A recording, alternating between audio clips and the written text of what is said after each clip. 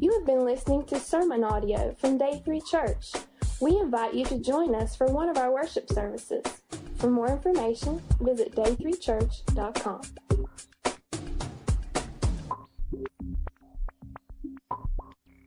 Good morning. Thank you, sir.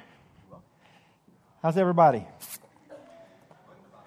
Wonderful. All right, let me see. I don't normally do a show of hands. I want a show of hands. How many people did their homework last week and prayed all week, every day, but didn't ask for anything? That's pretty sad. Really? That's it?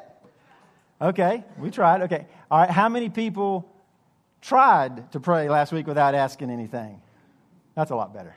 It's hard, isn't it? Did it prove the point that I was trying to make? Because the point that I was trying to make is not that we shouldn't ask God for stuff. We should. The Bible says that in James, and we'll talk about that probably next week. So it's not that we shouldn't ask. The problem is, and what I wanted that example to show you, was the fact that that's all we ever do, is ask for stuff.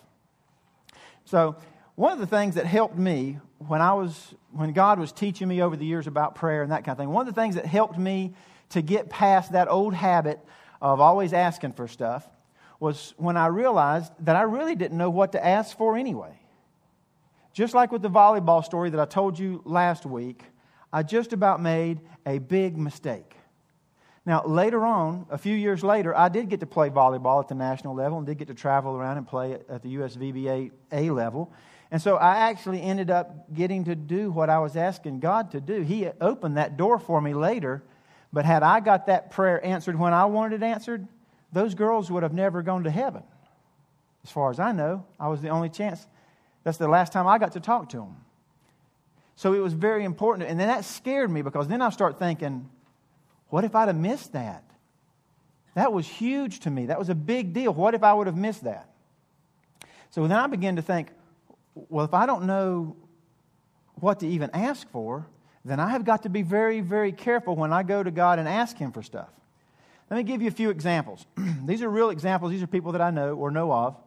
One of them was a friend of mine. She worked in a factory around here. It was a large factory. And this was several years ago, so she was actually in charge of all the PCs, worked on all the PCs. And she had been there for, 10 years maybe. And her boss quits or retires or something. And so she's excited because now she gets to maybe get a raise and be over the department or whatever. But they didn't hire her. She only had a 2-year degree. So they hired somebody from the outside that had a 4-year degree and brought them in.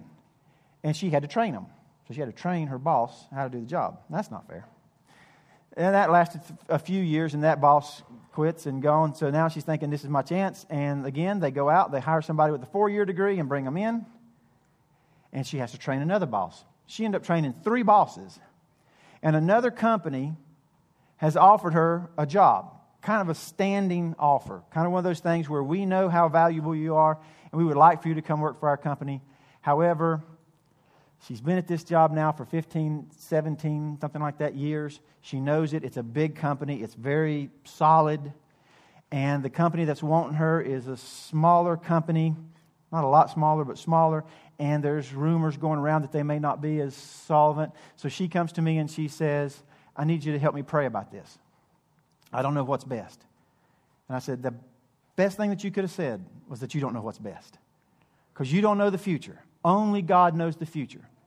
And I said, the problem that you're going to have is getting out of that mode of saying, well, this job has this benefits and this benefits and this benefits, but this job holds this benefits and this. And you're doing this whole scale thing. Forget the scales. You don't know the future. Ask God what He wants you to do. And she, almost reluctantly, took the other job.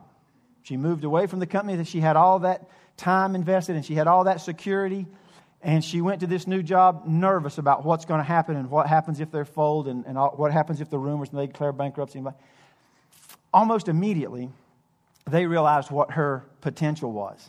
Almost immediately, they started giving her raises and advances. She got 6 promotions in 6 months.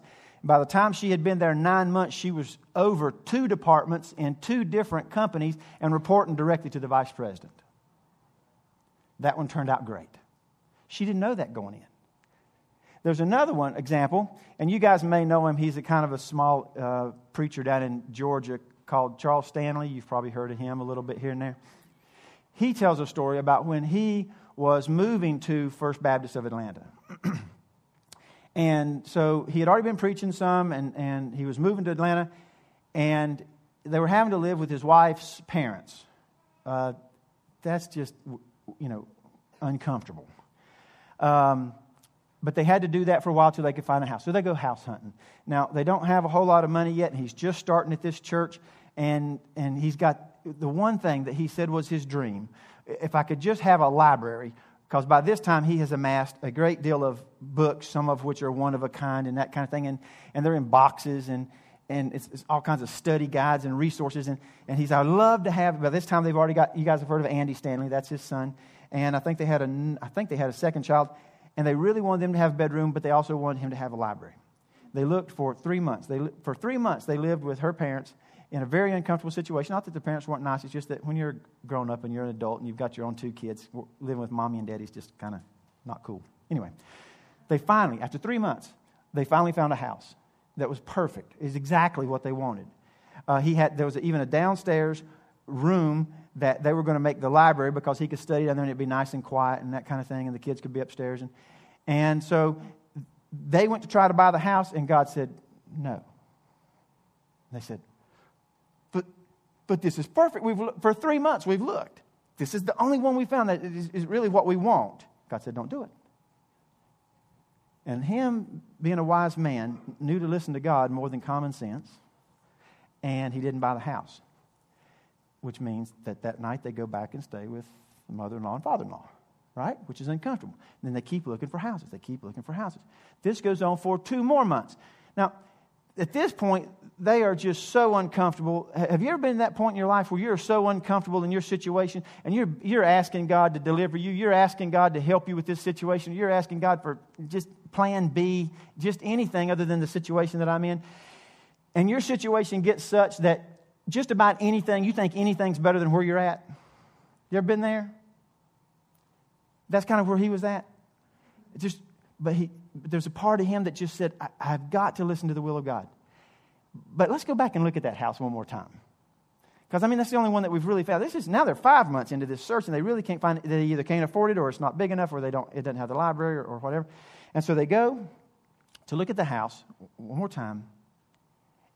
And the basement, this is in an uncommonly rainy season of Atlanta. This house had never had a wet basement, and now the basement's 2 foot underwater. And the mold is all the way up the wall, and the room that he would have had his library with all of his manuscripts and one-of-a-kind books was ruined. He would have lost everything. And he said that's one of those times in life that we thanked God for unanswered prayers. Because they were begging God to give them that house. They just wanted out of the situation that they were in, and anything's better. But they were smart enough to listen to God. Had another guy who's a friend of a friend. I don't actually know him personally, but he was a salesman for a furniture company. And a lot of times your income in a furniture company is based on how big your territory is and how much you can sell in that territory. And so he had paid his dues. He'd been at this company for a long time, waiting for a bigger, better territory to open up. Finally, after several years, he gets his opportunity.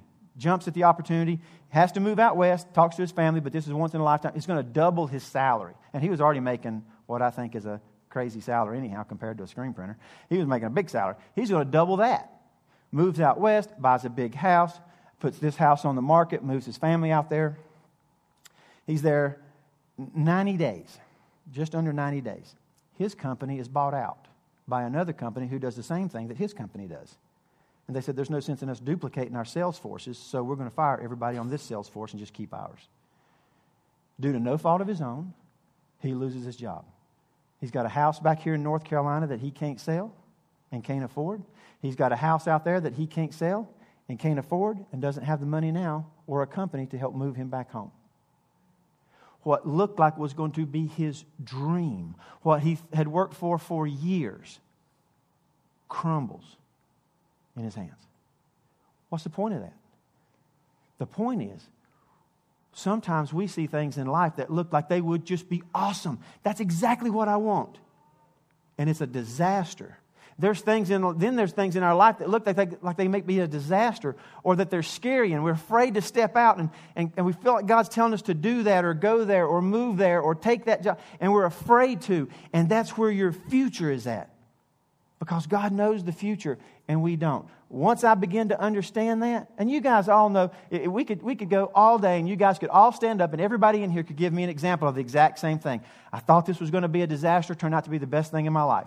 I thought this was going to be the best thing in my life, turned out to be a disaster. Right? Does everybody not know stories like that in their own lives? So when I began to realize that, it began to help me in my prayer. Because if I don't know what the future holds, if I don't know what's best for me, then I realized I don't even know what to ask for. That helped me because I was just like you, just like before last week. I was in a situation where most of my prayer time was treating God like Santa Claus, and I was constantly asking Him for stuff. Then when I realized, well, you don't even know what to ask for, you better be very careful what you ask for because you might get it. Then I began to say, wait a minute. I got to rethink this. I don't think I even understand what prayer is. And that began my journey that's ultimately leading us to here today.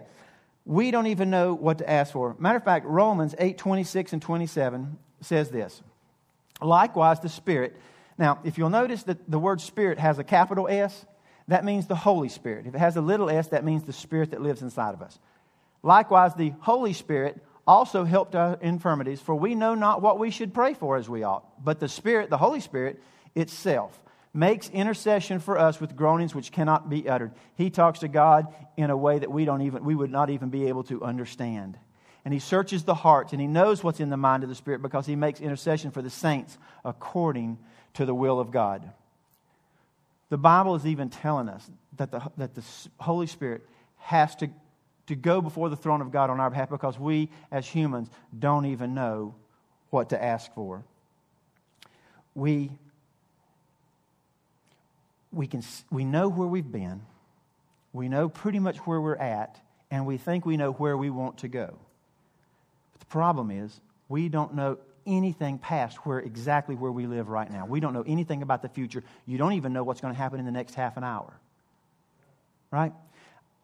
I remember going home from college one time, and it was late at night, 1:30, something like that, dark. I was hungry, and I was tired, and I'm headed home.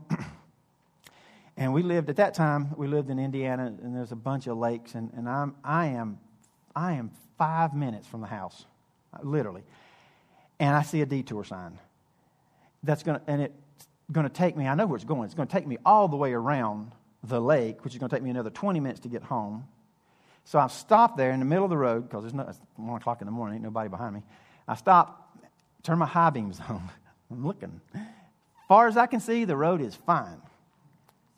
Oh, don't start laughing. You know exactly, you've done the same thing.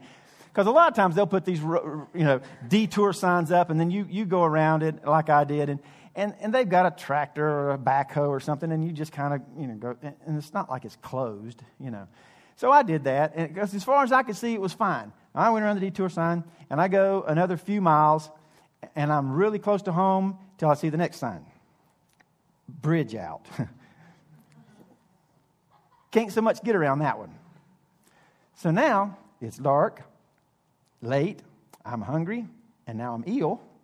And I'm even further behind because now I got to backtrack all the way back to the first sign. And when I get to the first sign, just to make me just a little bit, somebody had took a spray can and spray painted a smiley face on the back of the sign as if to say, told you. So I go around the smiley face, and now I still have to go all the way around the lake to get home.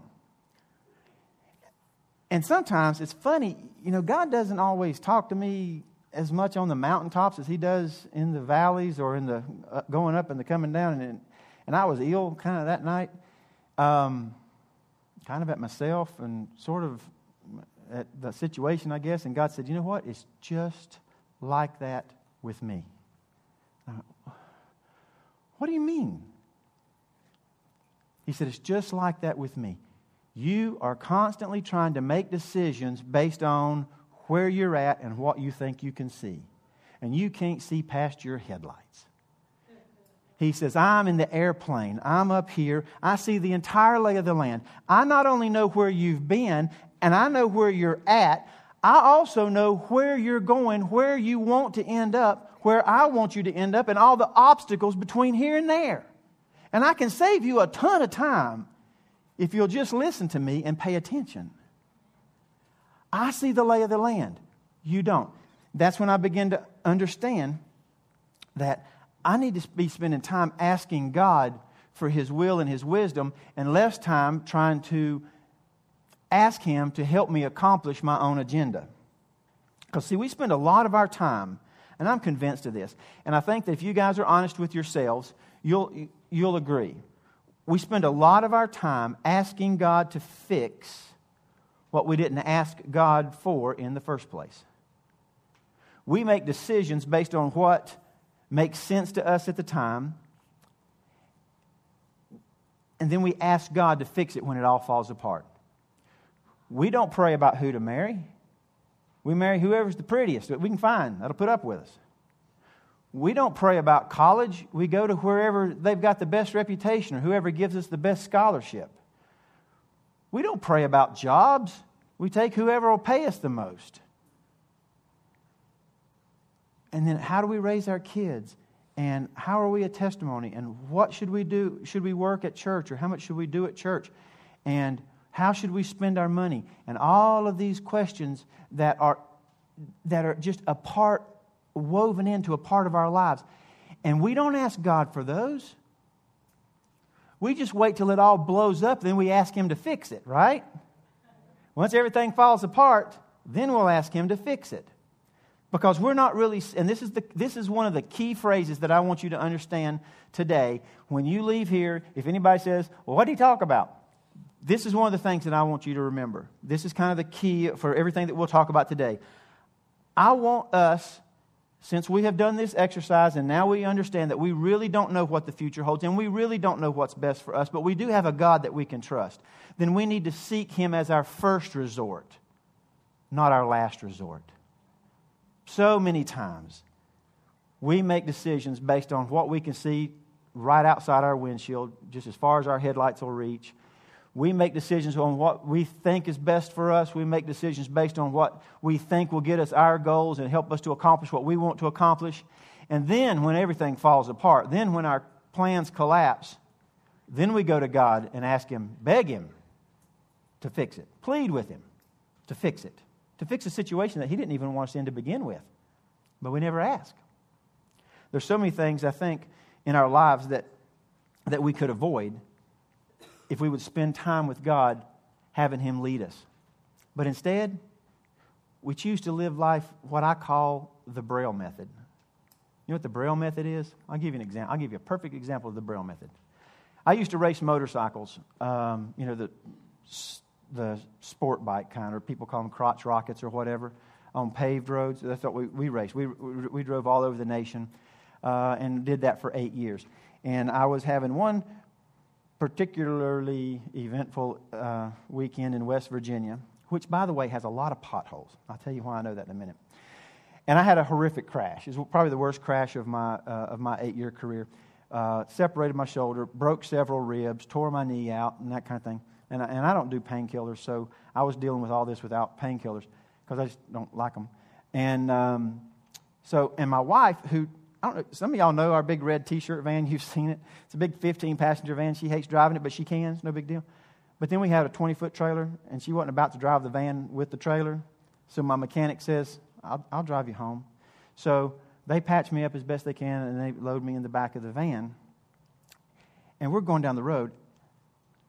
Now, that big old van has very little suspension. It rides like a buckboard wagon anyhow. You can just about run over a quarter and tell whether it was heads or tails. I mean, it's rough. Now, you add a 10,000-pound trailer to the back of it, and it rides like a plank. So here I am laying in the back. This is where the potholes in West Virginia come in. There's lots of potholes in West Virginia. And every time I'd hit one, it'd take my breath away with broken, shattered ribs and stuff like and collarbone. Every time we'd hit something, it'd just bring me almost to tears. Meanwhile, my mechanic, who's extremely tired because I worked him hard all weekend, is driving us home.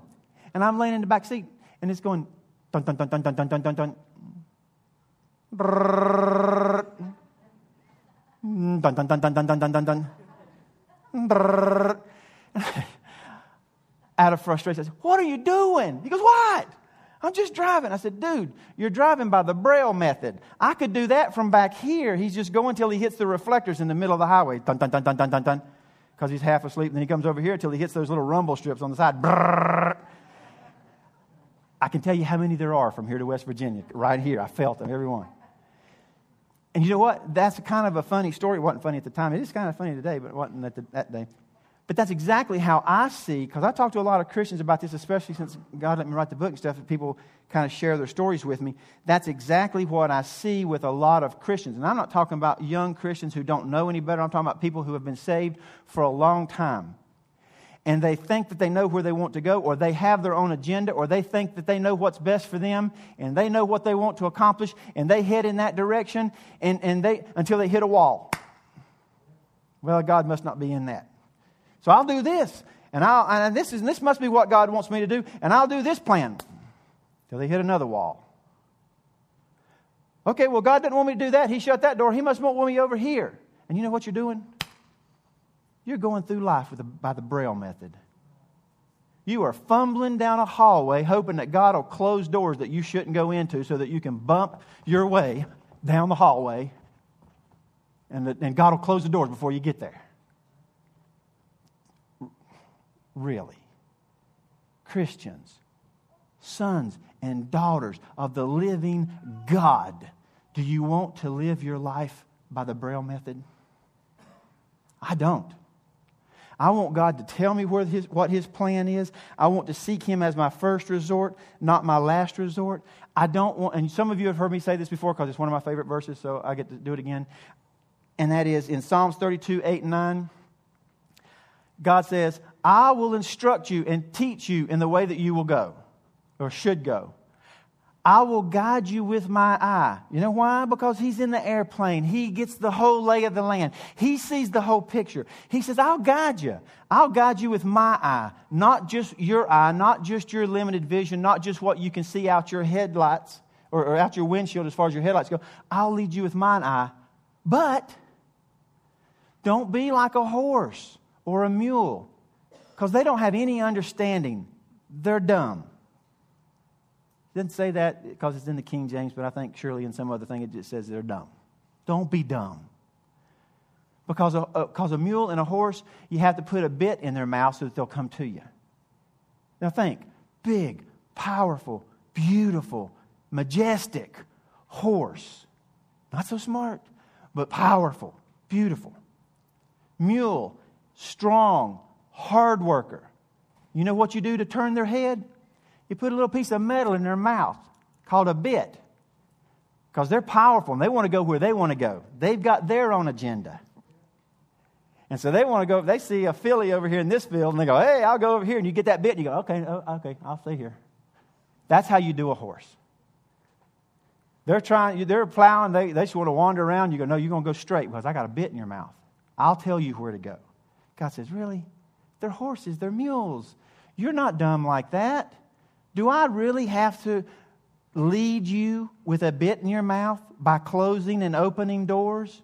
Can you spend time with me and know my will? Can you learn to have a relationship with me and hear my wisdom? Or do I have to lead you like a horse? Because God knows what's best for us. He's the only one that knows the future. He alone is the only one that can orchestrate our lives. But here's the upside. That takes the fear out of making decisions. I'm not the coach anymore. I'm just a player. All I have to do is run the play. The coach is in charge of the game. The coach is in charge of the outcome. I'm not in charge of the outcome of the game anymore. All I have to do is run the play that He gives me. And I'll run that play as best I can, but I'm not responsible for the outcome. When I begin to get this, I begin to understand that this is where the biblical giants that we see in the Bible get their power. Because remember all those verses that we talked about last week that I didn't have a chance to really get into because of time? All those verses that said, ask and you'll receive, seek and you'll find, and ask this mountain to be moved and I'll move it. Remember all those verses that we went through? And we've taken those out of context all of our lives, and we've gone to God because we want that car. And God, you said if I ask for anything in your name, you'd give it to me. And we've misused those. We've abused those. I'll tell you where those verses do play, and I'll tell you who he was talking to. He was talking to his disciples. He was talking to the very men who were going to change history. He was talking to the very men who knew that he was the Son of God and were going to spread that word all over the world. And he was telling them, you're doing my will. And when you do my will, I will move mountains for you. You ask and I'll give it. If you need it, I'll supply it. You knock and it'll be opened. That's who he was talking to. That's where those verses come from. And so now there is a power that comes to us in our lives if we will quit trying to ask. If we'll quit trying to have our own agenda and ask God to bless it, you know what I'm talking about. You go to God and say, okay, God, well, I'm going to work today, and then I've got that meeting at lunch, and then I've got the kids' ball schedule after this, and then I've got to meet with so-and-so, and so that's my agenda. So, God, I just ask that you bless me. Never once did you ask him, what do you want me to accomplish today? God, what is the most important thing for me to do today? All you've done was ask him to bless your agenda. Once we realize we don't need to be asking God to bless our agenda, we need to be asking God what is his agenda. Then there's the power that comes in that, because then we understand what God can do for us to accomplish his will. And if God tells you to do something, then he will make a way, even when it seems impossible. When you ask God, what is it you want me to do? And he tells you he wants you to overcome a mountain that you say, there's no way I can overcome that mountain. He said, you don't have to. I'll move the mountain. You just do what I'm asking you to do. There's power in that. That's where David fights Goliath. That's where Elijah can go up against all the prophets of Baal and win, because he knew what God told him to do. He was even arrogant about it. All these prophets of Baal were cutting themselves and screaming to the heavens, trying to get their God to listen and bring down fire on their altar. And Elijah's over here with the toothpick, picking his teeth and going, hey, pour some water on mine.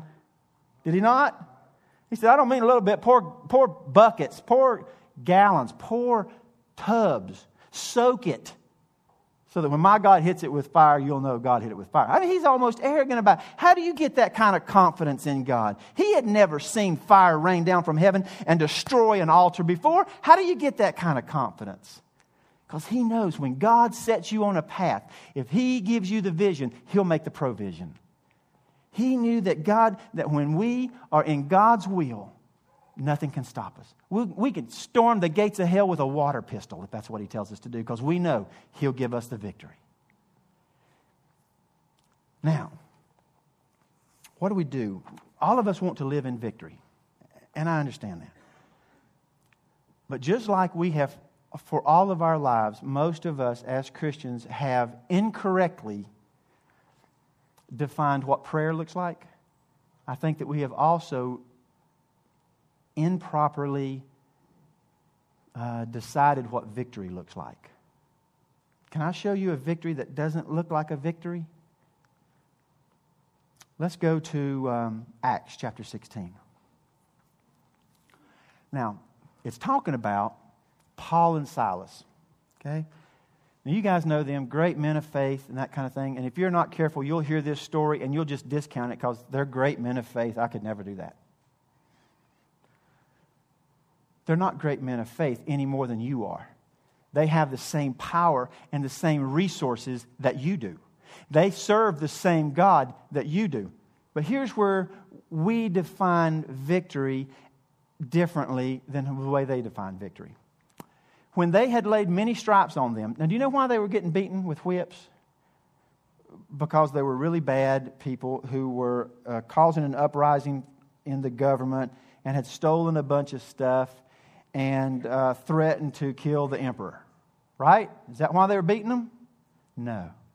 They were beating them because they had preached the gospel of Christ in the town square. That's all they had done. They arrest them and they beat them, not for doing anything wrong, but for doing exactly what God asked them to do. Then they cast them into prison, and they gave the jailer this charge that he had better keep them safely. Now, you got to understand the time span that we're in is the Roman time span. And if they gave that jailer a charge over these men that they should not escape, that means that if they escaped, they would kill him. Big deal.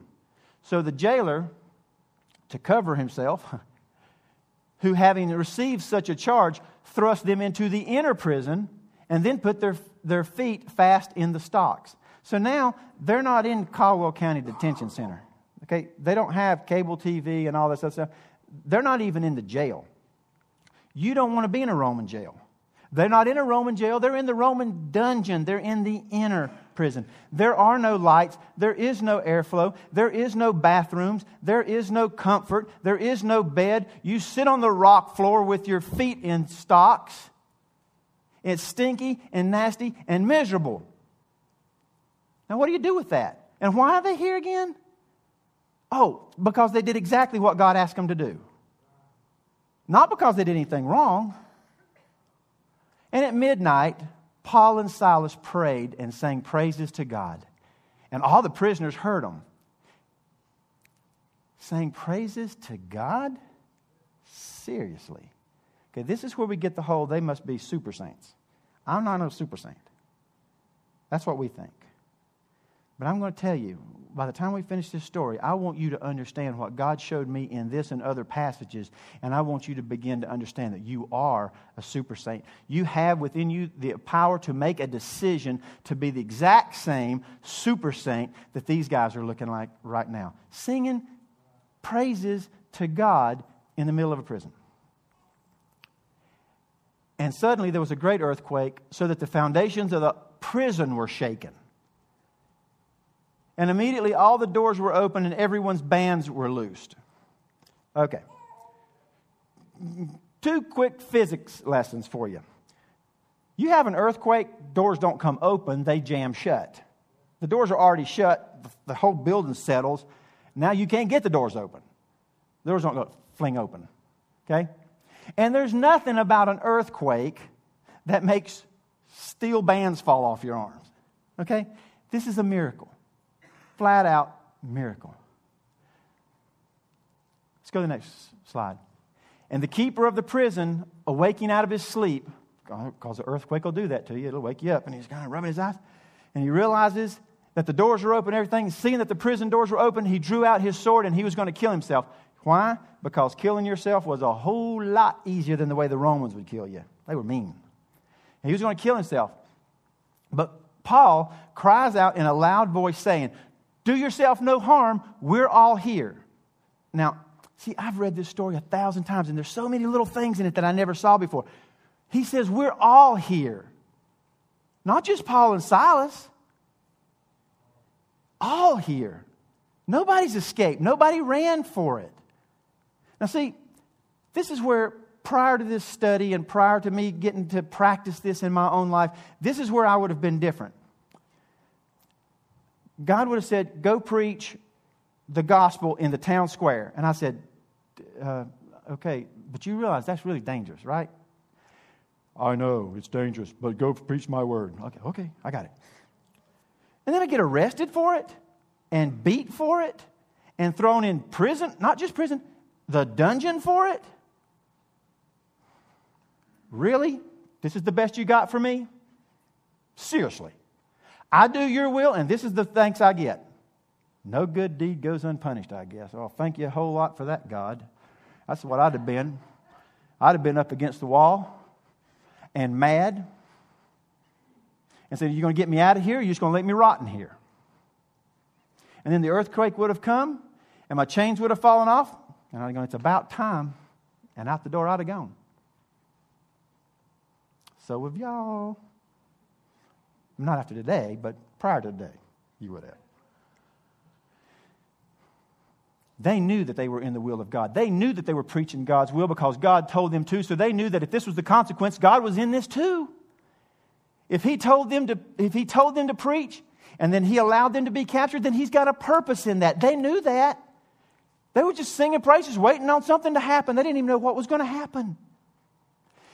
That was so contagious That kind of an attitude of praise and gratitude in the midst of bad circumstances was so contagious that when the doors fell off and the doors opened and the chains fell off, not only did they not run, the other prisoners didn't even run.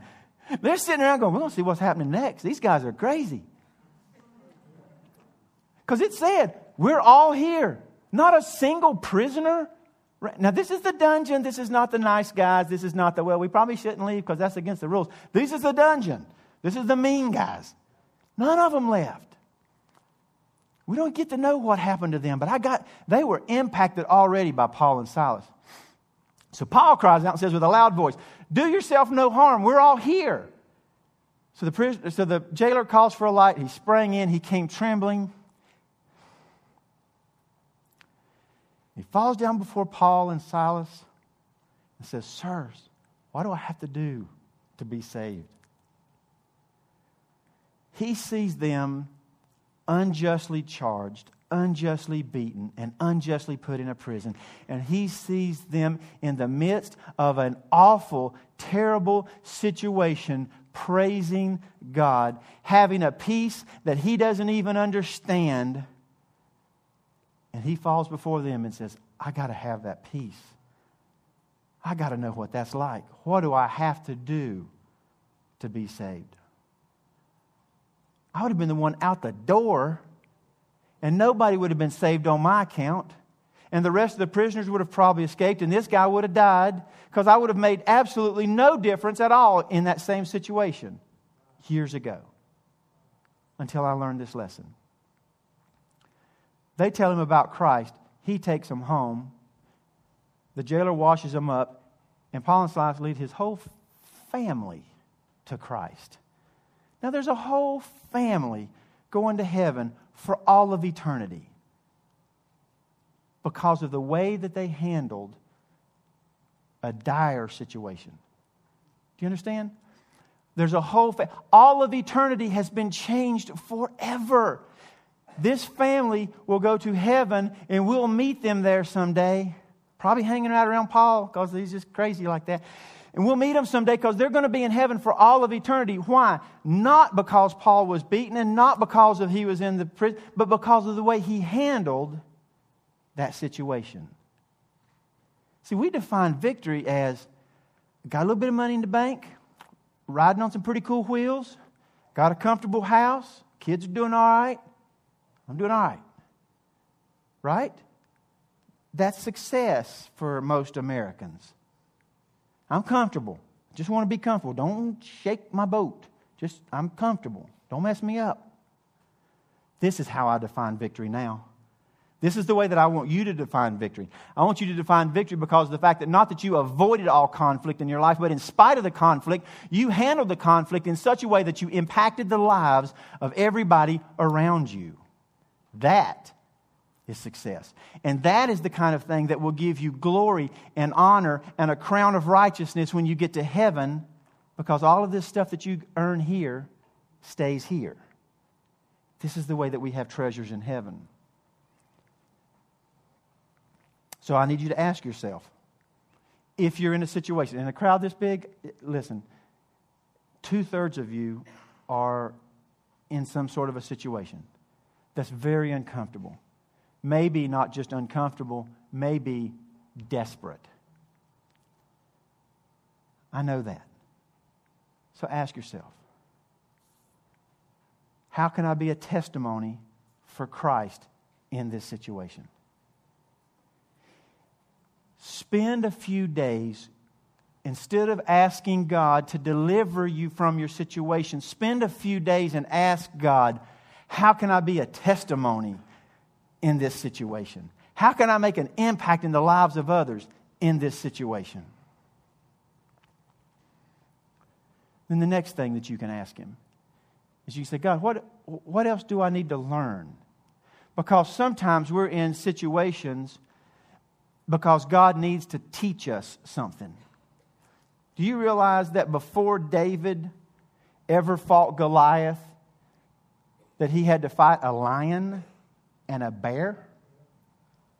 See, we don't talk about that. That's not even on the flannel graph in Vacation Bible School. Okay? the lion and the bear thing. I think that's pretty cool. Little teenage kid killing a lion and a bear.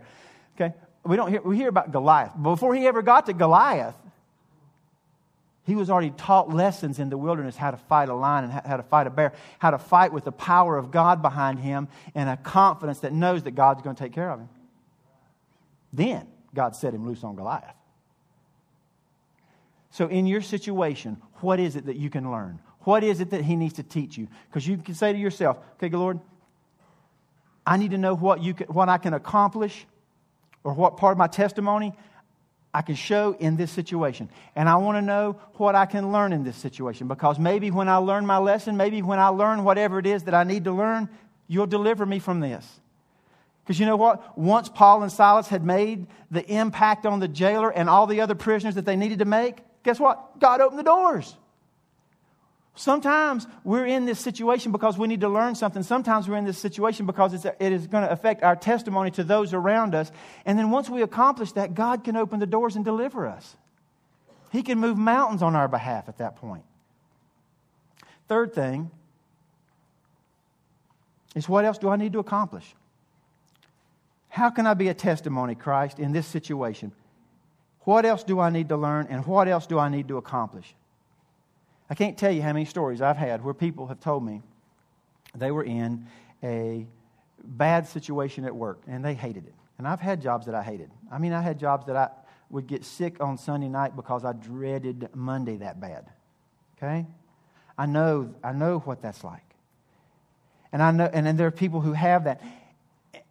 And I would encourage them, listen, God doesn't want you to be miserable forever.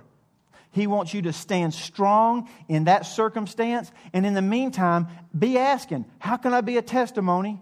What can I learn? And what needs to be accomplished?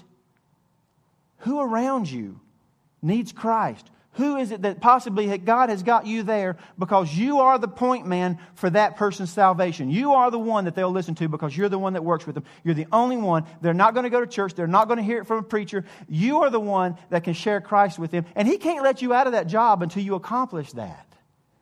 Who is it? What else do I need to accomplish? Have your goal, have your vision, have your goal set on what do I need to accomplish for Christ instead of, I'm so uncomfortable. God, just make me comfortable again. Just give me what I want. I don't really care about accomplishing anything else. I don't really care about saving people. I don't even care if anybody goes to heaven. I just want to be comfortable. None of you, please tell me none of you would ever say that. But that's exactly what you're doing. Without realizing it, if you're not careful, that's exactly what you're doing. You just want out of your situation. And your eyes aren't even open. Until today, your eyes aren't even open to the fact that you could have an impact and change all of eternity for somebody because of the situation you're in. Now, you know what? I have impacted people when I was on the mountaintop, and I have impacted people when I was in the valley and probably on both sides of the mountain. But the truth is, when I walk around smiling and I walk around with praise on my lips and I walk around thanking God and being happy, and I've got a pretty good bank account and I got a pretty nice car and I got a pretty wife and my kids are doing pretty good, then everybody's going, well, duh. Yeah, if I had your life, I'd smile all the time too. But when I'm in the inner prison, when my life's upside down, when we get a bad report from the doctor, when our finances are all taken away, when our life is on the rocks, and we're still smiling, and we're still praising God, and we still say, you know what? It's not fun, but God's got this covered. He's got me. I know He loves me, and there's a reason for this, and I will endure it. What else do I need to learn? It is like the rest of those jailers, the rest of those prisoners in that dungeon. People will see that and they want that. We are living in a world of people who have nice stuff and they're empty. And rich people committing suicide because there's nothing in this life that is fulfilling. But Christ, we have that. So although I can reach people when I'm on the mountaintop, I reach a lot more people when I'm in the valley. If you're in the valley, shine in the valley. God will deliver you from the valley in time, but while you're in the valley, shine in the valley. 1 Corinthians 6:20 says this: you were bought with a price. Therefore, glorify God in your body and in your spirit, little s, your spirit, which are God's.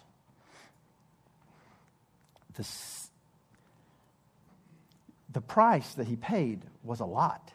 It was his own Son who died for you so that you could have the Holy Spirit living inside of you, so that you could have this kind of victory that I'm talking about, so that you could have this kind of confidence to overcome that I'm talking about. But it came with a great price. But you know what? That means you have worth. That means he saw you as worthy, as valuable to him. Now, some of us don't feel very valuable because we don't seem to see all the good we've done. We just see all the mistakes we've made. We don't see the things that God has used us for. We just see the things that we've screwed up. But God says, you're valuable. You are worth something. You're worth so much that I'll pay a very high price for you in my Son. The secret, everybody wants the secret. That's the reason I put the title of my book is The Secrets to Meaningful Prayer, because everybody's like, ooh, secrets. I like secrets. The secret to joy and peace and fulfillment in your life is to seek God's advice and His plan and His wisdom. To get your eyes off of your own agenda and live in the power and the victory of His agenda. I'm going to show you something else. Go to Exodus chapter 14, verses 1 through 4. Now, again, this is another Bible story that everybody knows since Vacation Bible School. I did too, read it 100 times, and then as God's processing all of this stuff, and I'm trying to understand prayer, and I'm wanting to live in victory, and I'm wanting to be His man. I want it to be to where when I die, the world is a different place because I lived here. When I die, I want it to be that people are going to heaven that may not have gone if I wasn't here. I'm wanting to accomplish that. And it's kind of in that vein that God's teaching me that I read this, and I read it in a different way, evidently, and God just kind of opened my eyes to something that I had never seen before. Even though, because everybody knows the story about the Red Sea, where the children of Israel kind of get cornered, and the Egyptians are coming, and God opens the Red Sea, and the water goes, and they walk through on dry land, right? Everybody knows that story. Most everybody knows that story from Vacation Bible School. I wish I had time to do a whole Sunday just on that. It's very cool. Here's the part that I missed, because I'm kind of assuming that most everybody knows the story. And the Lord spoke to Moses, saying, tell this to the children of Israel, that they turn and encamp before some town with a really funky name, between Migdal and the sea, over against some other town with a long name. And what that does is that tells us on a map where they were at. Okay? And where they were at is on a peninsula cornered between two mountains with a pass in between. Okay? And Pharaoh will say of the children of Israel, they are entangled in the land, and their wilderness has shut them in. In other words, they've been wandering around the desert for a few days now. They're kind of going a little loopy because now they got themselves cornered. They're on a peninsula, two mountains. They can't get out. That's what Pharaoh's going to say. And I will harden Pharaoh's heart, and he will follow after them. Got that part. Remember that. Missed this whole next phrase. And I will be honored upon Pharaoh and upon all of his host, and the Egyptians will know that I am the Lord.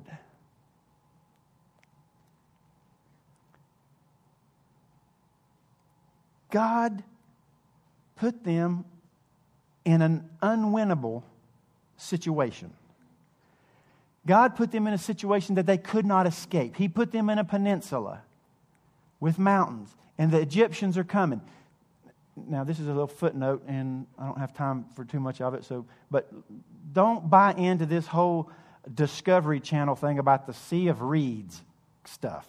Well, it probably wasn't the Red Sea. It was probably just the Sea of Reeds, because Sea of Reeds and the Red Sea looks a lot alike in the Hebrew. And so probably God just sent the wind and it blew the air, and the ground dried and they walked across it on the crust. Don't buy that. That's a bunch of secular, humanistic people trying to explain away God's miracle that they can't explain any other way. Because I'll tell you what happened to the real Red Sea, and I'll tell you how you can know that it was the real Red Sea, and it's in the Scriptures. It says that as soon as they passed through on dry land, that the entire Egyptian army followed them, charged in after them, and when God closed the sea, it drowned every single one of them, man and animal. You don't do that in a marsh. This was the Red Sea. The danger is imminent. They are cornered. Do you think that they are cornered because God didn't see this one coming? God said, oh, I forgot to tell Moses, you should have took a left 2 days ago. Now what am I going to do? Do you think God got caught off guard? He didn't get caught off guard. He said He put them there on purpose. Why? So that He would be glorified. The Egyptians worshipped many gods, and one of the gods that they worshipped was the Pharaoh. He was a god. That's how they worshipped him. God said, I'll show them who's God. But you know what it's going to take? It's going to take my children being in a predicament that they can absolutely not win without me. And then I will part the Red Sea in a way that no human could possibly part the Red Sea. And they will escape. And I will kill all their enemies on top of that. So that I will be honored above the Pharaohs. So that I will have glory. So my question to you, and my question to myself, is am I living in a way that's worthy of showing His glory? Am I living in a way that's worthy? Paul and Silas lived in a way that was worthy of showing His glory, because in the midst of a dire situation, they praised God. They believed in God. They didn't question God. They just praised Him. And they were worthy. God counted them worthy of showing His glory.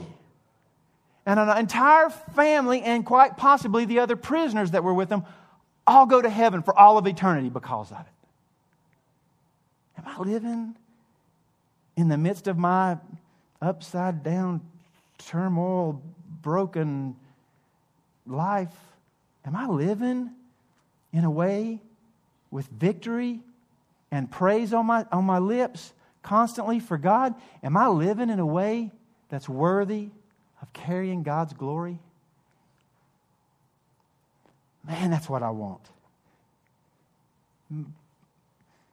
Wow, that's what I want. I want that more than I want comfort. I want that more than I want money in the bank.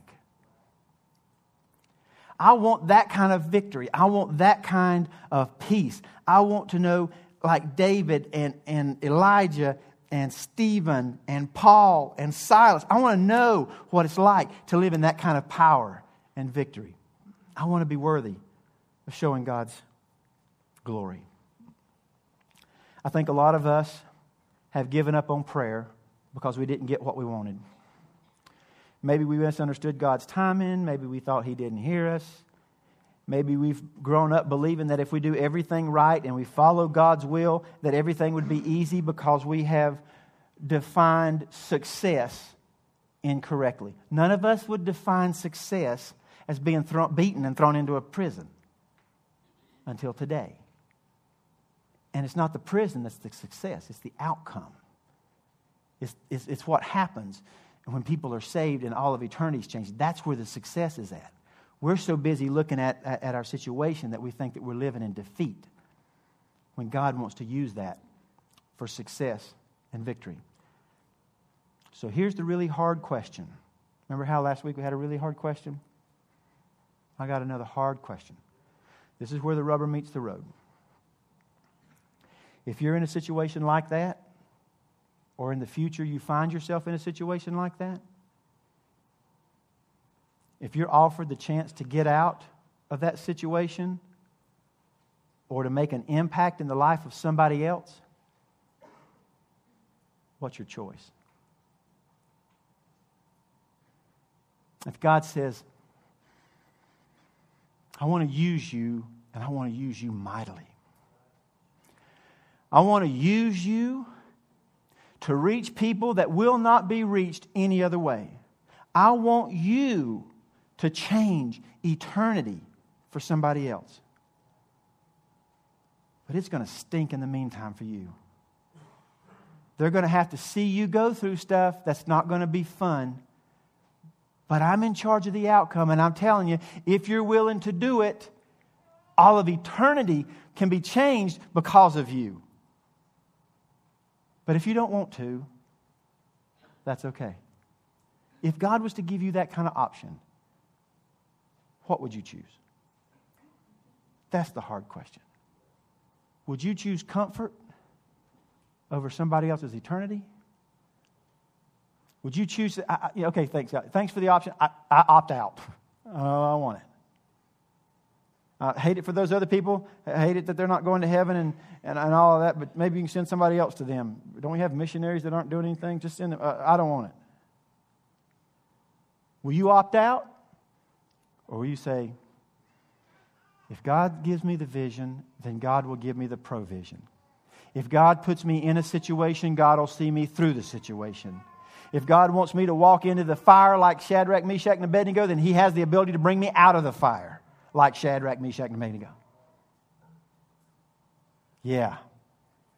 Everything that I gain on this earth is going to stay on this earth, so God, give me the opportunity to build up riches in heaven. Yeah, go ahead, send me. I can do this. That's the hard question. Are you just in this to get out of it what you can get out of it? This whole Christian life, this whole Christian walk thing, are you just in it to get what you can out of it? And if you're offered the chance to get out of your current situation or to make an impact in the life of somebody else, what's your call? That's a hard question. I've been faced with that before. Honestly, I believe, there was a time in prayer, I honestly believe that God gave me the option. I was in a miserable situation. Oh, my word. It's the worst time of my life. Miserable. And I had complained and I had griped so much to God in prayer that I honestly believe that He gave me the option to opt out. And when He did, He said, "What do you want?" I went, "Huh." And my mind starts reeling. What do I want? Exactly, what do I want? Do I want more money, or do I want less stress, or what do I want everything back like it was? What is it I want? And it dawned on me. I don't want anything as bad as I want God's will. Because I'm kind of afraid to live anywhere else. So I said, God, I just want your will. So I'm asking you, given the chance to opt out, are you going to opt out? Because God may give you that. He may come to you and say, listen, I'm tired of hearing you whine. If you want to opt out, I'll let you opt out. Are you going to opt out? Or are you going to make an impact on somebody's life that will be forever? Because I believe that as Christians, we can endure great trials as long as we feel like there's purpose and meaning in it. Where we begin to stumble and where we begin to falter is when we've lost our purpose and meaning. When we think that this is just bad for the sake of being bad. I don't see how any good can come out of this, and this is just miserable.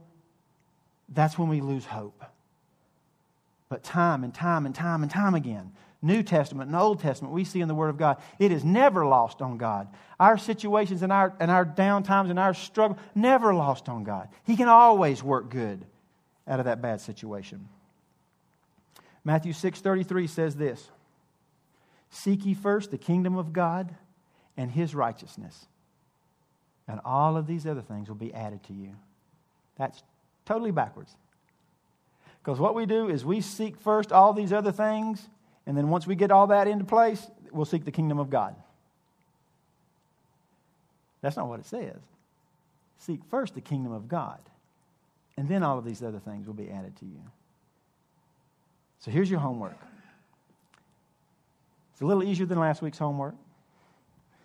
I want you to ask God how He can use your situation for His kingdom and His glory.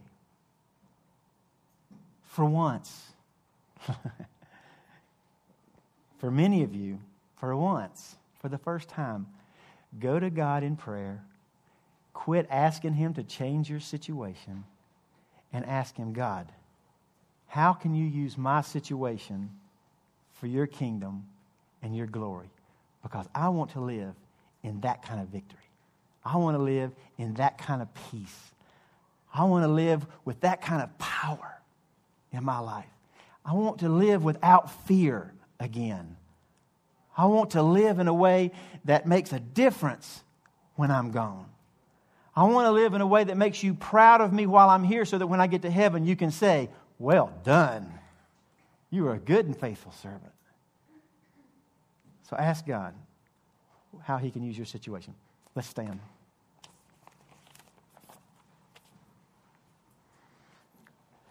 We're going to have a time of decision, and they're going to play music unless I put them all to sleep and they didn't realize I'm standing up.